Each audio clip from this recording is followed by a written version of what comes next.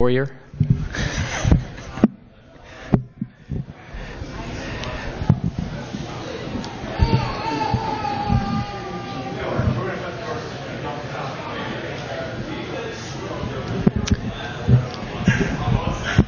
Okay, why don't we get started and hope that anybody else who wants to come does so. All right. For those of you who don't know me, I'm Randy Massett. It's good to have everyone here. This is going to be a class that I hope is kind of an interactive class. Ultimately, I want us to be looking at Old Testament narratives together. And it's kind of an interest of mine, something I enjoy doing. And so that's my ultimate goal here, is to get us together to have conversations about the narratives of the Old Testament.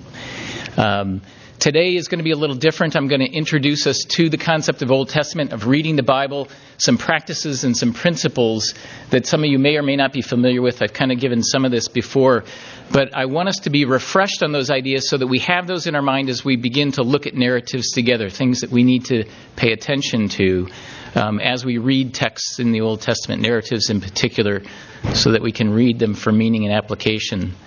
So that's what today is going to be about. Going forward, we're going to be looking at narratives together. Next week, I'll introduce the kind of the overarching theme of the narratives, which is going to be kind of how we as Christians, as God's people, live as aliens in this world. So that'll be the theme going forward. But as we begin our time, let's open it together in prayer. Lord God, we do give you thanks for this day, where we can rest in the salvation that you have given to us. And we thank you for the grace of your word, the grace of your people in this place that we can come together to worship, to study your word, to encourage one another, and to worship you. So be with us in our time together, we ask now. In Christ's name, amen. Okay, so hopefully we'll be able to get through everything in time here. The first thing I want to do is to call out, because I've got this Old Testament interest, and that is not reading the Old Testament. Now, I think we do a good job in this church. We read the Ten Commandments today. John's been preaching where? In Numbers of all places. Chris did a sermon on Ruth. So we do a good job in using and incorporating the Old Testament in our worship, in our study together as God's people. But let's face it, there are churches, there are other places, and sometimes we, even in our own Bible studies and devotions, avoid the Old Testament. We don't read it for different reasons. And in fact, if we look at it, there's this idea of what I would call, and some have called, implicit Marcionism. Now, Marcion of Sinope, it was a heretic in the 2nd century church. And he was a dualist, sort of like Gnosticism. So he sort of saw this, the flesh and the spirit kind of thing. And he took that all the way down the line. So he saw things such as, you've got the Old Testament and the New Testament. You've got the God of the Old Testament, the God of the New Testament. And so anything that had to do with Judaism, he threw out. So he threw out the Old Testament. In fact, he was the first one to form a New Testament canon. And it only included part of Luke and the Pauline epistles. Because even the other epistles, they were associated with the apostles who were Judaizers, and therefore he threw that out as well. In response, the church then established the canon, established the creeds, the Orthodox creeds, and the teachings and the organization of the church.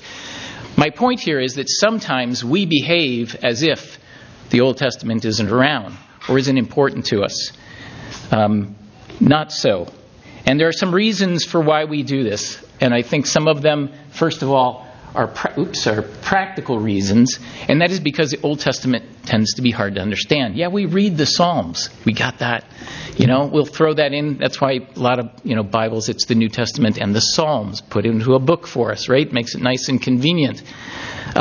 However, there are things that make it difficult. We're used to reading propositional truths. We're very Western in that idea. Stories are associated with the Eastern concepts of conveying ideas. And so we like kind of we may not like how Paul writes. He's kind of hard to understand, but nevertheless, he's telling us things more directly. So there's things, there's genealogies. We got all these laws and rituals. We don't do those anymore. There's laws of cleanliness and uncleanliness, clean foods, unclean foods. Yeah, Levitical priests, they're not around anymore. We don't do that. There's all these feasts and holy days. We don't do those. So because of all of these things in the Old Testament that we're not familiar with, we sometimes practically don't go to the Old Testament because it takes more work. And there are these theological reasons too. Subconsciously, I think we need to be aware of how we think about the Bible. We see the Old Testament as written to Israel, not the church. The New Testament was written to the church. Old Testament is the equivalent of what? Old Covenant. Old implies it's old. We've got the new thing. We've got the new covenant, and that's what all we need. So we've got, the Old Testament is a book of law. We're under grace now. God in the Old Testament is God of wrath. We're clinging to the God of love in the New Testament. So whether we talk about these things and acknowledge them, sometimes we do create this dualistic idea between the Old and the New Testament. So I throw that out there just because we're going to be looking at the Old Testament, and I want people to see why it's important to do that. So reading the Old Testament. 2 Timothy, something we should all be familiar with, right? All Scripture is breathed out by God and profitable for teaching, for reproof, for correction, and for training in righteousness, that the man of God may be competent, equipped for every good work. Now, what's interesting about this verse? This is the interactive part. All Scripture. Okay, what's he talking about? The Old Testament. That's all Paul had. Okay? So this verse is telling us that the Old Testament is good for all of these things. Romans 15. For whatever was written in former days was written for our instruction, that through endurance and through the encouragement of the Scriptures we might have hope. What a great verse. And these are all Paul. Similarly, 1 Corinthians 10. Now these things happened to them as an example, but they were written down for our instruction, on whom the end of the ages has come. So my point is that the Old Testament was given for us today. It was given for the New Testament church. And so I want us to be excited about the Old Testament, to see that it's here for us. It can provide teaching, even though it's going to be a little hard to get to sometimes. In determining that truth, it's important. It's here to teach us how to live our lives as God's people. Now, let me just pull up a verse here. This is an interesting verse in terms of why it is difficult for us so much to read the Old Testament. This is Hebrews 10. Now, it's a whole verse, and I want us to look primarily at the first part, where it says, "For since the law has but a shadow," that is literally a sketch of the good things to come, "instead of the true form," that's translated really likeness or picture of these realities, "it can never, by the same sacrifices that are continually offered every year, make perfect those who draw near." Now, what I want us to see is that the author of Hebrews is drawing a distinction here.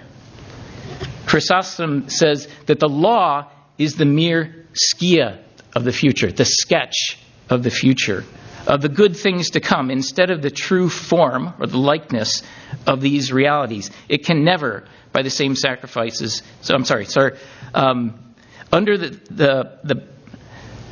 me start over. The law is the mere skia of the future and is not the picture. Until the painter lays on the colors in the painting, it is only a sketch. But when he adds the hues, it becomes a picture. Such the law was, for he calls it a sketch of the future good things. Now, this is Bishop Wordsworth on this same passage. He says, there are three things considered here. First, the reality of the future good things in heaven and eternity. Secondly, the icon, that is the clear picture of them in the gospel. And then the skia, or the dim outline of them in the law. So there is this future reality that the Old Testament is talking about, but it's given to us only as a sketch. And then in the New Testament, more things are added. It becomes a painting. Now, it's a representation. Both are representations of that reality in the future to different degrees. And so even as we look at this in the Old Testament, we're getting a sketch of the future. But remember, we have the whole book. So it's fair for us to look forward and see how that sketch becomes developed in the New Testament. And we have to remember that even what we have in the New Testament is only a representation of the reality that is in heaven. Something we'll never plumb, but we should try to achieve a better understanding of. So there's this idea of progressive revelation. So this future reality. So we've got one word, one Bible, and there is a progression within it. And it's a single book. And therefore, just as any single book, you can't start in the middle and think that you're going to understand the rest of the story very well if you skip the first half. Well, more than the first half, right? So if we want to understand it, if we want to get a deep understanding of it, we are going to have to, not only of God's Word, but of ourselves, of God Himself and His plan for our will and His will for our lives. We're going to have to look at the Old Testament. It's one story. One story. So if we look at the plot of the Bible, plot, we'll talk about that a little bit later. But we've got the setting, which is creation. We've got a conflict that arises in the garden, which is the fall. And then God takes action against that. He has the covenant of works. That's the fall results as a part of that. And then you have these various covenants that lead us up to the new covenant and the climax, which is the cross. We have to understand, too, that it's not the covenant of works and the covenant of grace and the Noah covenant, All the covenants subsequent to the fall are under the covenant of grace. What's that? So it's going to the cross? Before everything after the fall is the covenant of grace. Right. Yep.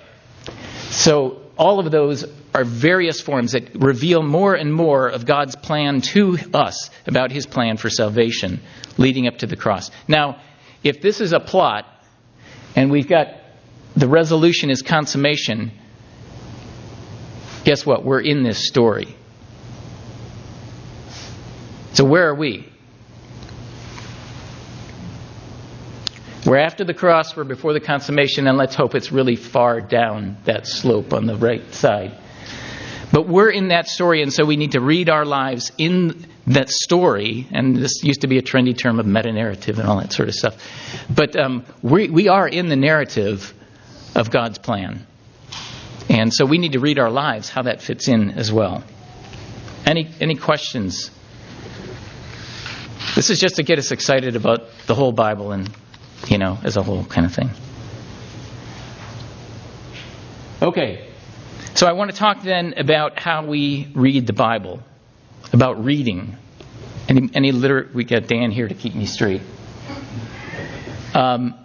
People, any other sort of literature people? Okay. So I'll look to you, Dan. Okay. So reading is pretty straightforward. I don't want to make things too complicated, but there are some things that I want to draw out about reading in general. First of all, just an acknowledgement that it's literary communication. Okay, so we are reading something that is intended to communicate to us something. And there are three elements, basically, that we can identify when we're talking about reading. Anybody want to take a stab at what those are? You want to take a stand there? I know what I'd say, but I'm going to listen to you. Okay, so we have the author, we have the text, and we have the reader. It's a process, right? So, it's so obvious. People are afraid to answer that question. I realize that. Okay. Now, what I want to comment first off is that if you go out there and you read some scholars and different things, there are various methodologies that people use in reading. And sometimes what they tend to do is to emphasize one facet of reading over the other. So we have like source critical, historical critical people who focus on the history of the text itself. So they're focusing really on the author. Can we find the different authors behind the text we have? That's what we're looking for. And then tease them out. So they're not really looking for meaning. They're trying to deconstruct the text into its various author points and what sort of things they bring to it. Form criticism or structural criticism focuses on the text itself, trying to see what kind of forms are there, what is the oral message behind those forms and historically where those fall. Then you have postmodernism and reader response, which focuses on the reader. The reader is the person in this equation that provides the meaning, irrespective maybe of what those words might actually say. And deconstructionism that basically throws everything out the window and said, can we even read? But the thing I want to talk about, I want to make a couple comments that are important, I think, for us about these three elements. And the first is the author. Now, we have a historical author, and as those of a Reformed tradition, we believe there is always a divine author. Okay, so God is the author of Scripture. So as we look at this, we're not saying this is what so-and-so said and there's discontinuity. With one author, with God as being the author throughout all of Scripture, we have a unified text, a unified message. It also means that because God is the author of the text, that the text itself and the author can say more than he means. The historical author can say more than he knows. Because it is God himself who's communicating to us through these human authors, his word, his divine plan.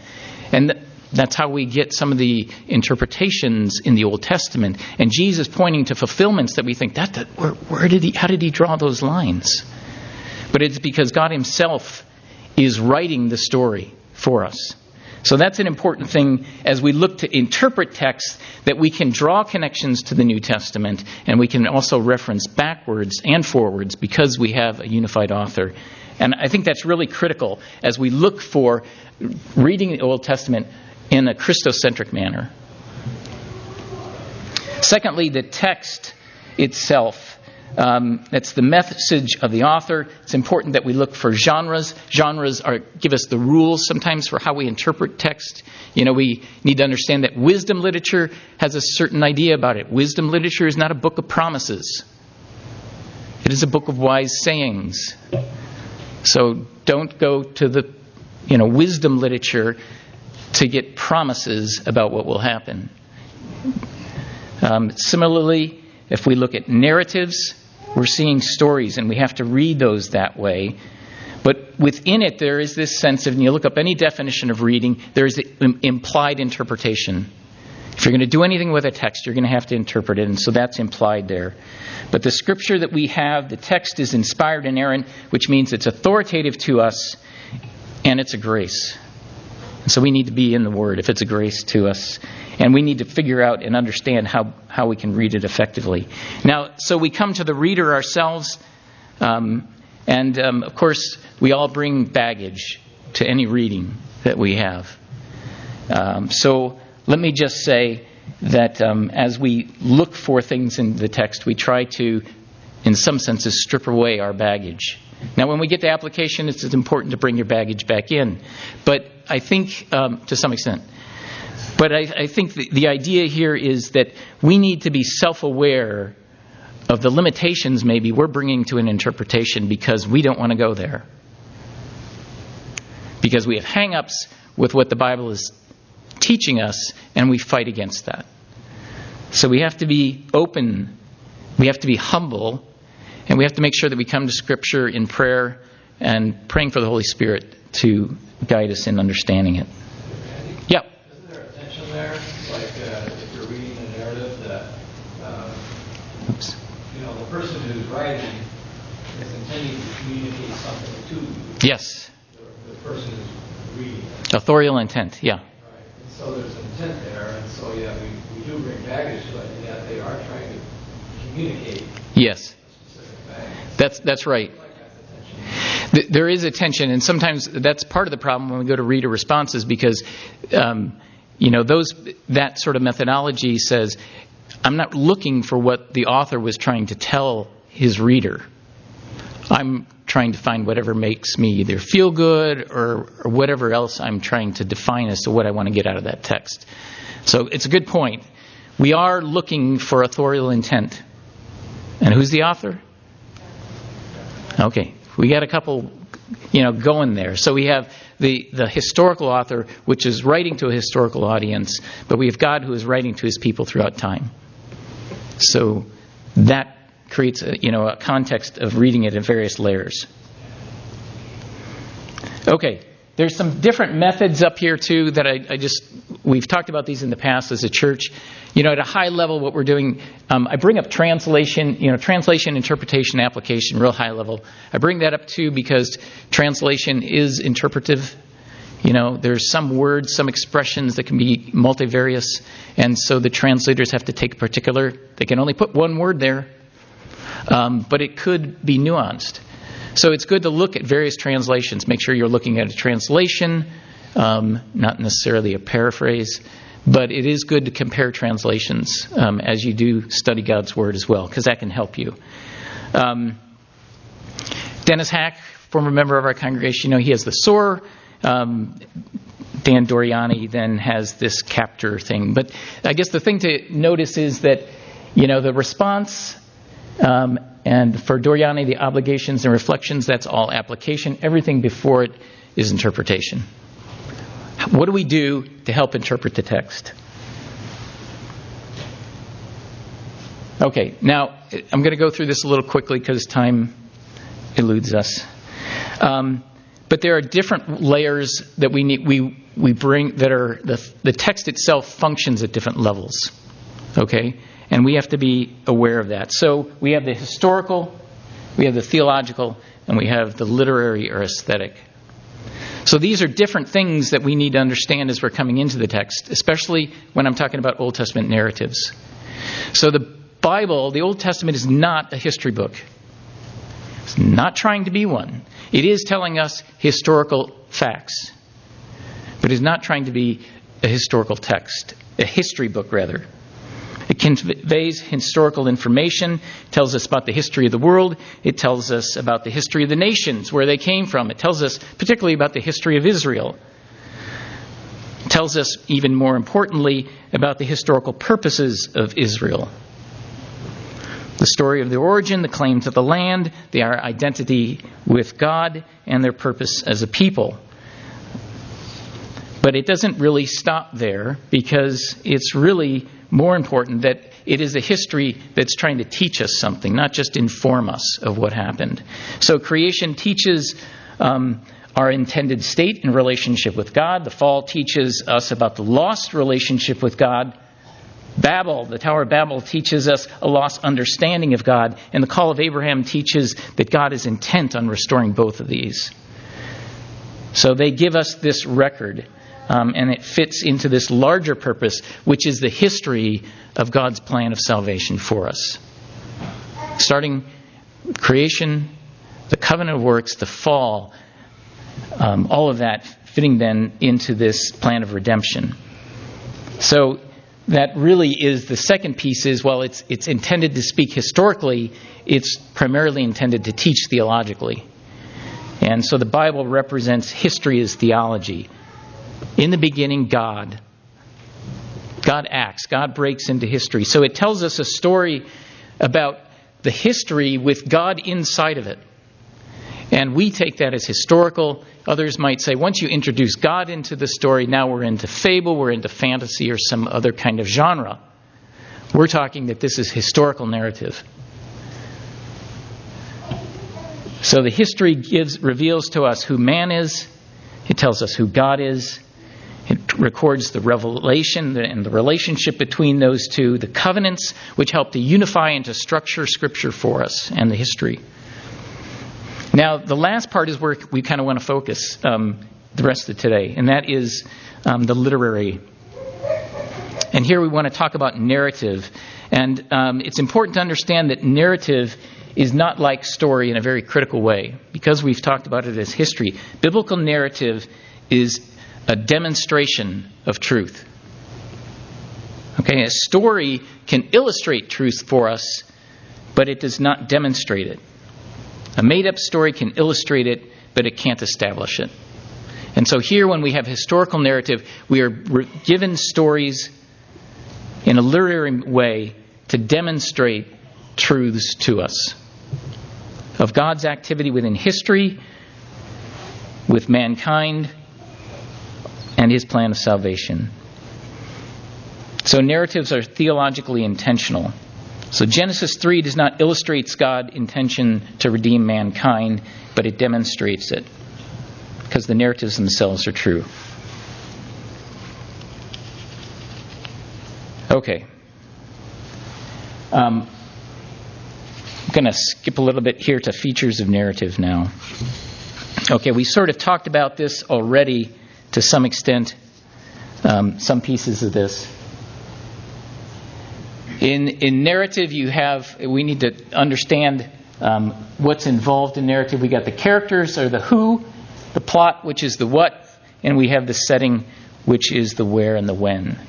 These are all facets that as we read Old Testament narratives, we need to be aware of, to identify and to examine. So we have characters that are situated in a time and a place who act or are acted upon by other characters. And that's what we're trying to read. It gives us the context and it describes for us. Remember, when we read Scripture, what's king? What do they say is king? Context is king. So whenever you read Scripture, and this is not just narrative, this maybe is even more so with Paul, because he can twist you many different ways. But we need to be sensitive to the context of where things are being talked about. Now that's true here, and sometimes what we do is, this is the setting of the story. What is going on? What is the history? Where are we at in the story? What book? What's the time frame? What other things are going on around it? Be sensitive to the setting itself. Because we have to understand that when you read a novel, you get a lot of information. The number of pages is unlimited for novelists, right? They can write just as much as they want. And sometimes we wish they'd write just maybe a little less. But in the Bible, it is very much you are given what you need. If you see details, it is there for a reason. It is purposeful to the story. So, the important thing I guess I want us to notice here in the setting is that, asking yourselves, why is this particular detail here? What does it communicate? If we look at Judges 6:11, this is the story of Gideon. It says, "Now the angel of the Lord came and sat under the terebinth at Ophrah that belonged to Joash the Abiezrite, while his son Gideon was beating out wheat in the winepress to hide it from the Midianites." So, interesting verse. Beginning of the Gideon narrative, pretty much it's verse 11. Well, what happened in those first 10 verses? Okay, it described this sort of, cycle that goes through Judges where, the Israelites disobeyed, they went after other gods. God brought, the Midianites in, they kind of, suppressed them, made it difficult, all this sort of stuff. So what do we see in this about setting? What things can we glean out of this? Pun not intended. Anything? Anybody see me? Fear. What's that? There's fear. He's hiding from. Okay. How do we know he's hiding? He's trying to. I don't remember what he said. Oh yeah, I didn't put the verse up today. Yeah. So that he wouldn't be found out. He was treading right in the wine press. Yeah. Yeah. It does say he's trying to hide it. And he's doing it in a wine press, actually. So he's in a place, it's the wheat harvest. They're not going to be looking in the wine presses, as the Midianites raid or whatever they do. So he's actually, it tells us a little bit something about Gideon too, doesn't it? It tells us, hey, he's not a slouch here. He's pretty clever. He's going up the wine press. The wine presses are, set down in the stone as well. So they provide a little bit of a cover. You're still threshing, you're throwing it up in the air, trying to separate the wheat from the chaff and all that sort of stuff. But we have Gideon, this gives us a picture of what it's already described to some extent. We know that they're being oppressed, but this gives us a picture of the context to which oppression is taking place. People are having to go up into different places and try to take averting means to get their food. So anyway, there are other details there, but we'll talk about those later. Okay. The plot. Plot is really the action of the story. It is the connection that we see of things moving together. Mostly what we see in plot is conflict, just as we talked about the story there, right? Conflict is what makes a story interesting. And so that propels the story forward in search of a resolution. And we have different, generally, layers of conflict that come into it. As we get to the climax, more and more things become complicated usually. So we have to look at what other conflicts arise, what characters contribute to that conflict, which side are they on? Are they trying to reach resolution? And how does the resolution arrive for that conflict? Who brings it about and to what degree? Is it satisfactory? Okay, if you look at the book of Judges, the plot of the whole book is a descending spiral into chaos, really.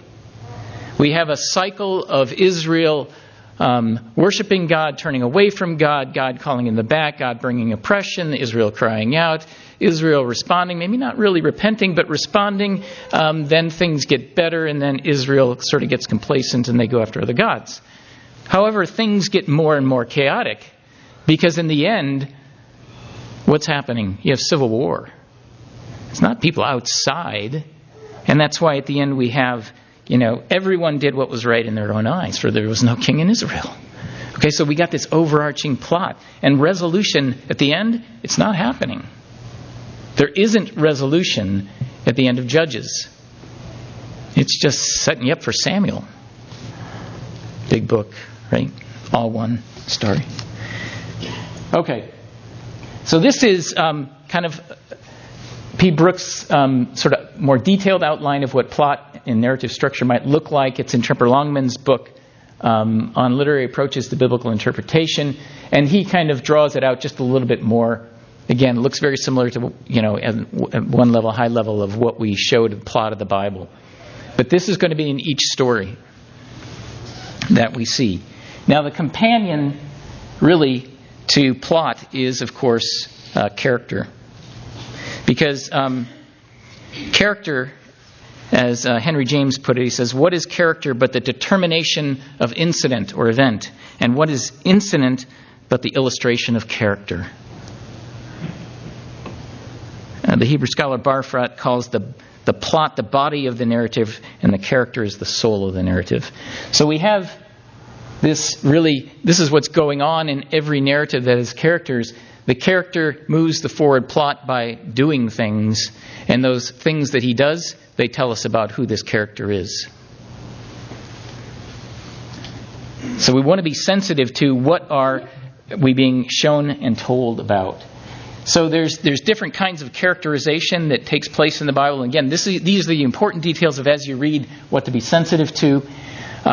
There are different kinds of characters in each narrative. There are the stock characters. It's like the messenger who comes and hands a piece of paper to the guy, who's talking to everybody else. He doesn't really do anything except help move things forward. We're not interested in him. There's flat characters that are simply one-dimensional. They don't change in who they are. They're functionary throughout the story, and they're consistent. They're static. The round characters are the more interesting ones because they're dynamic. We learn more about them. We may only learn degrees about a certain aspect of them. Sometimes we might see how they change as well, though. So we need to be sensitive to this. So characters reflect... The important thing is that characters reflect a biblical view of man. And what is that biblical view? They're broken. So you got a bunch of broken people in the stories. They're all broken. So keep that in mind. And just remember, so are you. Okay, characterization. There's different kinds of characterization. There's what is called direct characterization, which is very rare. It's where the narrator tells you something about a character explicitly. He doesn't leave it for you to interpret. He just tells you. So it might be David is ruddy.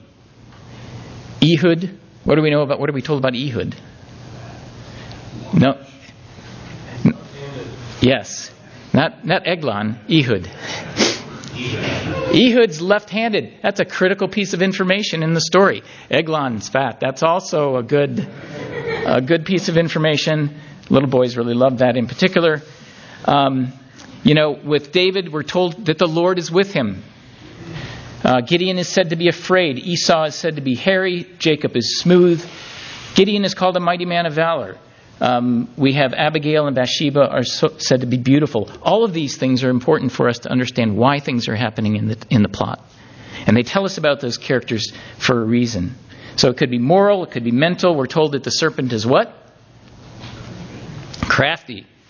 Guess what? That word is translated wise elsewhere in the Old Testament. So hold on to that one for some time. So there's also something that's called a prophetic epithet. That is, we're told something like Gideon. The angel of the Lord comes to him and says, he calls him a mighty man of valor. We have no reason to believe he's a mighty man of valor. We don't know whether that's true, whether he is or he's going to be. What is the angel saying? We don't know. But it's pointing forward. The point is that it's rare when we're told something specific, so take note of it. Take note of details. That's where I'm trying to go with this. So indirect characterization is showing, it's what makes the story interesting. The problem is, you have to interpret. You have to be sensitive. Now, the art of narration is the narrator suppressing his own voice and focusing on the reader. Okay, so the reader, you have to draw inferences.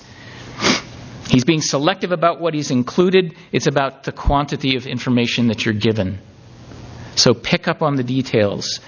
We're often get things either through their actions. Sometimes there's direct discourse when characters are speaking to each other. What do they say? What are we told they say? There's indirect discourse where the narrator just tells us, here's the gist of what he said, or summarizes it.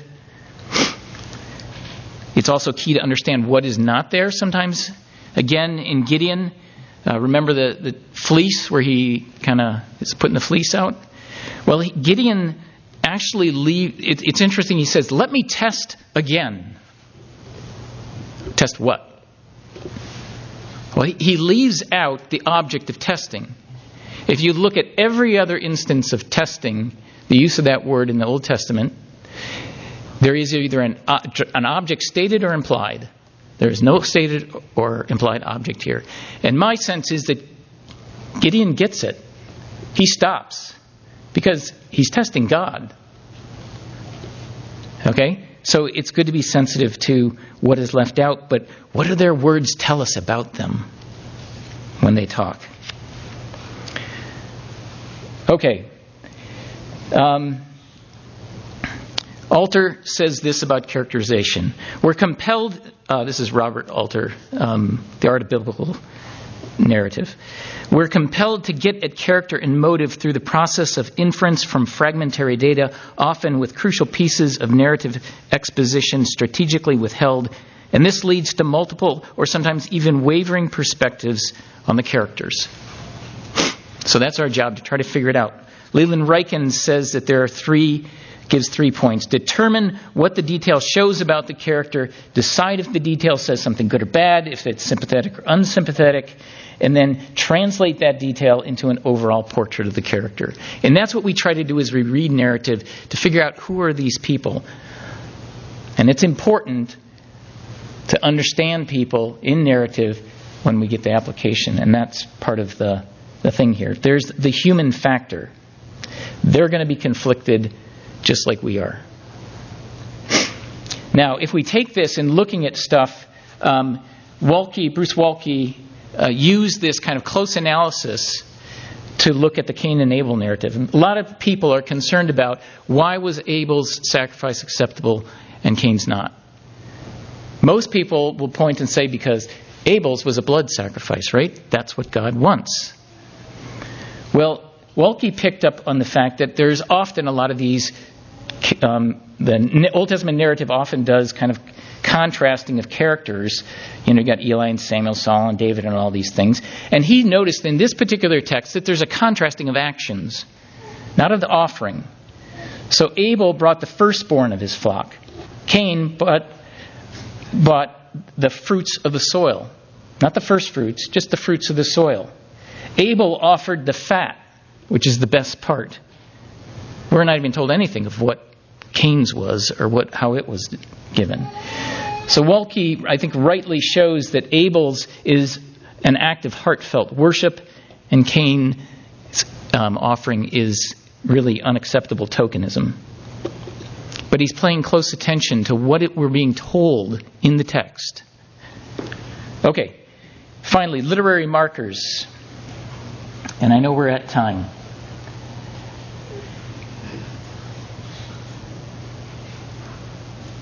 Okay, I'm going to talk about these briefly. Selection. The Old Testament, as I mentioned, is an economy of means. We're told very little, but we need to be sensitive to the narrator in the story. A lot of times the narrator tries to be in the background, but not always. Sometimes the narrator steps up. Has anybody, read the book Thief? Yeah? Who's the narrator? Death is the narrator. So sometimes the narrator is actually telling you what's going to happen in the future. Whoa. And it actually doesn't spoil the story, surprisingly. But so that sometimes the narrator comes to the front, sometimes the narrator goes to the back. Sometimes the narrator is telling you something about a character, sometimes that character is God. So it's important to pay attention to the narrator voice. The narrator is omniscient. He knows things nobody else can know. He knows what goes on in the chamber of Eglon.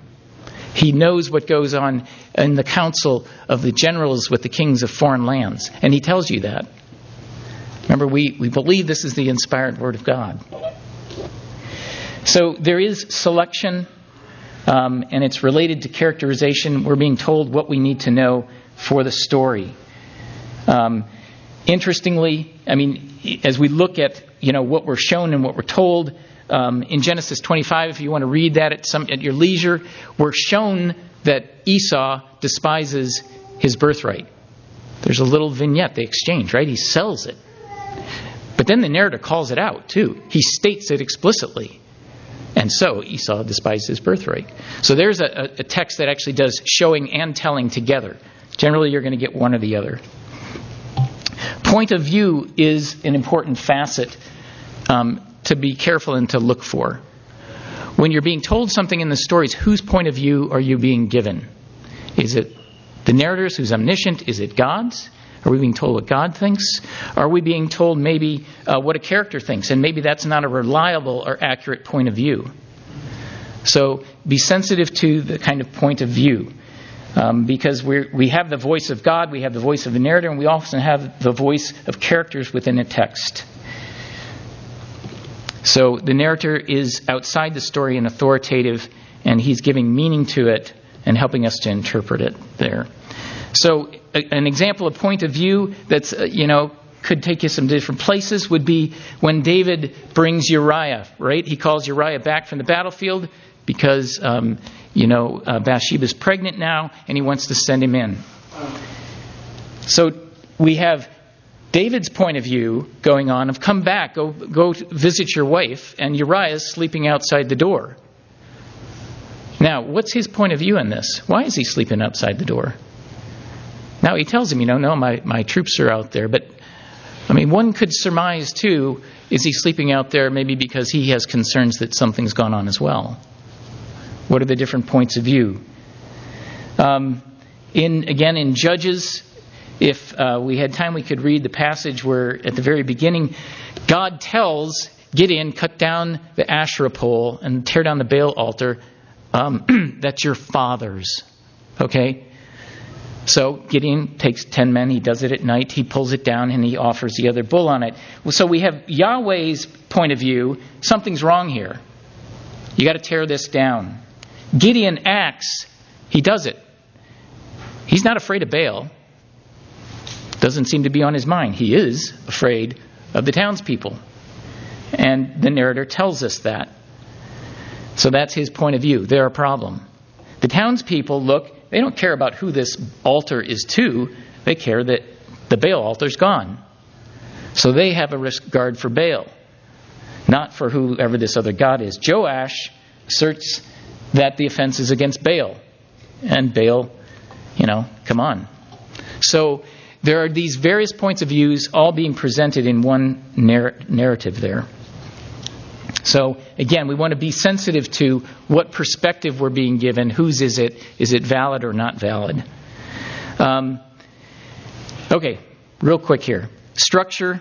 We'll get into this. I'm not going to go into too much detail here other than to say, look for things. Okay? You have inclusios. Inclusio is where you a text or a section of text is bookended. People coming into a place and leaving a place. Often a repetition of phrase that opens the scene, closes the scene. Because often narratives are scenic, like a play. There are these different cast of characters and it moves maybe from one place to another. Notice who is leaving, who is coming, what are those scenes. Okay, there's chiasms, and we'll talk about that maybe next week. And that is a structure of where you have things bookended, but now you have these bookends continuing down to a single central scene, and it's structured that way to show you that's the scene I should be concerned about. Okay? So, emphasis. There's, themes and repetitions. Be sensitive to words. We noticed even in our text this morning, the repetition of rejoice, the repetition of hope, right? What are the words that are being used? In 2 Samuel 7, this is where, one of the covenant texts with David and God, right? Okay, well, David says, I want to build a house for God. I already have my house. God says, no, you can't build a house for me. I will establish your house. That is your dynasty. So there's this use of the word house throughout the text. Be sensitive to how that's being used. This is kind of what Robert Alter calls the Leitwort. It's a particular word or expression that has prominence and its value in terms of it being strategic to the text. So, any questions on our glide through this? I want to just say a couple things about application. The first is, as you go to a text, and this is the kind of the difficult part, right? But look for God. Where is God in the text? We read Numbers a couple weeks back where Israel was complaining. John preached on that. God has a bunch of things to say, but God says there, that you have rejected me. So, why did he say you rejected me? They said, because why did we leave Egypt? They asked a question, and God views that as rejection. Okay? So, he says, because you have rejected the Lord who is among you and have wept before him, saying, why did we come out of Egypt? So how does God see this as rejection? What are the people saying about God in their question? And what do they convey through their actions and words about themselves, their faith, their perception of who God is? Where does that look like me? In what I do, how I behave, how I talk to God. Look at my circumstances. It's kind of point of view. Secondly, learned to strip away the simplicity of the story. We give in very little details about a story. There's a complex reality behind that. We tend to say Israel was so thick. Man, they were dense. They had this great God. God did all these things. Well, guess what? The Pharaoh was real. His chariots were real. The desert was real. The Red Sea was real. Okay? We tend to kind of paint that in grays behind the scenes. We need to bring that to the front because we look at our circumstances and we think they're very real. And they are. But let's not discount, because if we pull that too far away, we have to infuse complexity here and reality back into the story. So don't trivialize their actions without serious self-reflection and examination. Learn to identify with the characters rather than judge them. And then we have to ask, finally, find the human elements in the story. Where's those universal truths? Who do you identify with in the text and why? And whose words and actions spoke to you? So just some ways to move beyond reading the text to understanding, and we'll get onto this further. Just want people to catch a passion for Old Testament narrative and story, and look forward to doing that. As we go forward, I'll be giving you a text. What I like to do with texts is I like to make a copy of them, and I like to mark them up. Don't do that in my Bible, but, because they look a mess afterwards. Use colored pencils. We did this in Dennis's Hacks Bible study for years, but it helps you to look and see the text and try to start establishing connections and themes and the like. Any quick questions? This is just a primer for us going forward as we begin to look at narratives so that we can all be working from the same basis of understanding. Okay, sorry, Chris. All right, let's close in prayer. Lord, we give you thanks for your word. It is such a blessing to us. Let us not despise it. Pray that, Lord, that you would instill in us a passion for your word, that we would feed on it every day, that we would take this means of grace and that you would use it in our lives to make us more into the image of Christ. We pray in his name. Amen.